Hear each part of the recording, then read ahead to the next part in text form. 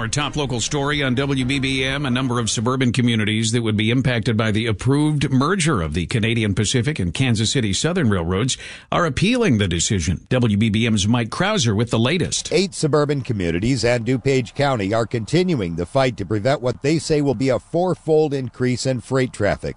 Itasca Mayor Jeff Pruitt says the Surface Transportation Board ignored concerns for quality of life, it ignored concerns about the negative consequences on economic development, and it ignored concerns about safety. Schaumburg Village President Tom Daly says the quality of life issues and safety impacts deserve more careful scrutiny, if not by the STB, then by the court system.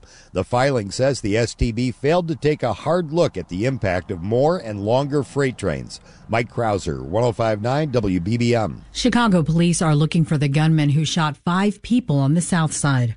The shooting happened shortly after 5:30 yesterday evening at 61st and Union in the Inglewood neighborhood.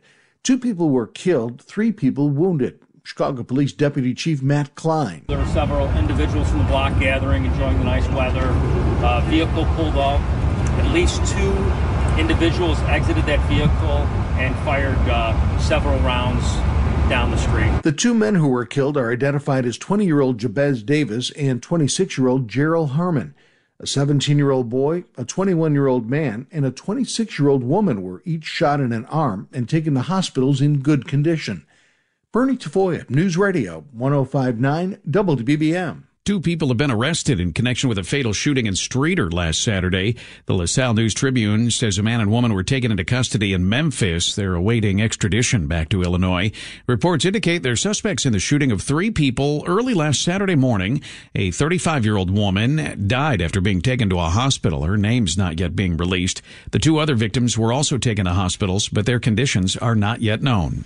Residents of a Franklin Park neighborhood say they have been asking for more stop signs for years, and now a young child has been hit by a car. A 6-year-old girl continues to recover after being hit by a car on the street outside her Franklin Park home. The accident happened in a 4-block stretch of Rose Street. Neighbors say it's a street that they've been saying needs a stop sign for some time now. The girl's mother spoke to CBS 2. I just seen my daughter fly, and it was very painful, like I'm crying out, because seeing your child there, you just got stuck there, and you don't know what to do. The girl was left with a skull fracture, broken arm, and swelling. The mother says the driver who hit her daughter did try to slow down and swerved and stayed on the scene afterward. Judson Richards, News Radio 105.9 WBBM. Federal prosecutors are dropping a bribery case against the former co-owner of a red light camera company. The Sun-Times reports Omar Mani had been charged with conspiracy to bribe a public official.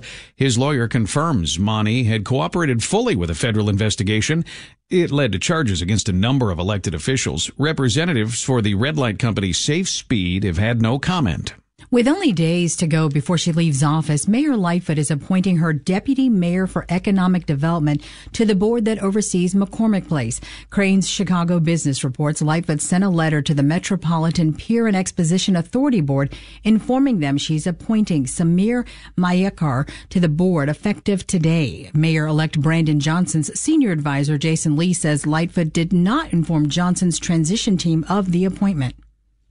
It's 8:07. What started as an idea at one Southwest Side high school last year has now grown into a program serving nearly 70 schools. The Care Closet Initiative was piloted at William J. Bogan High School in Ashburn, where Counselor Jen Malley came up with the idea. The idea, provide access at school to basic personal hygiene products at no cost to students. And there's no stigmatization of anything that we do. If you need it and we have it, it's yours. Students can discreetly grab anything that they might need, from soap, deodorant, toothpaste, to feminine hygiene and hair products. The Care Closet idea has even gained some attention from Amazon, which made a donation this week to Bogan's Care Closet. Amazon spokesperson Sarah Glavin was there when the delivery van arrived. So this is 3 times their regular order. Glavin says that amounts to about 3 semesters of keeping Bogan's Care Closet fully stocked. Brandon Eisen, News Radio 105.9 WBBM.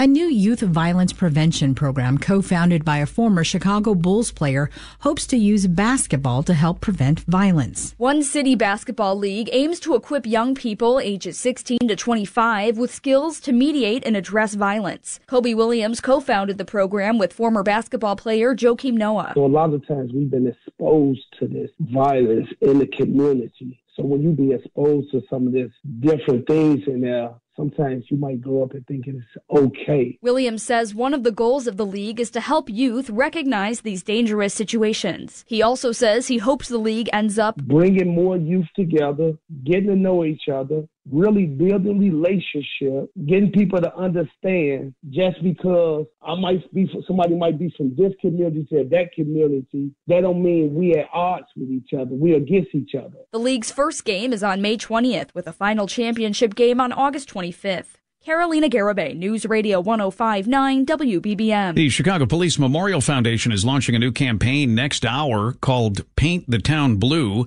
Organizers say the goal is to raise awareness and funding to support families of fallen and catastrophically injured Chicago police officers. The 2-week campaign is being supported by nearly 100 local businesses. It begins today and runs through May 21st.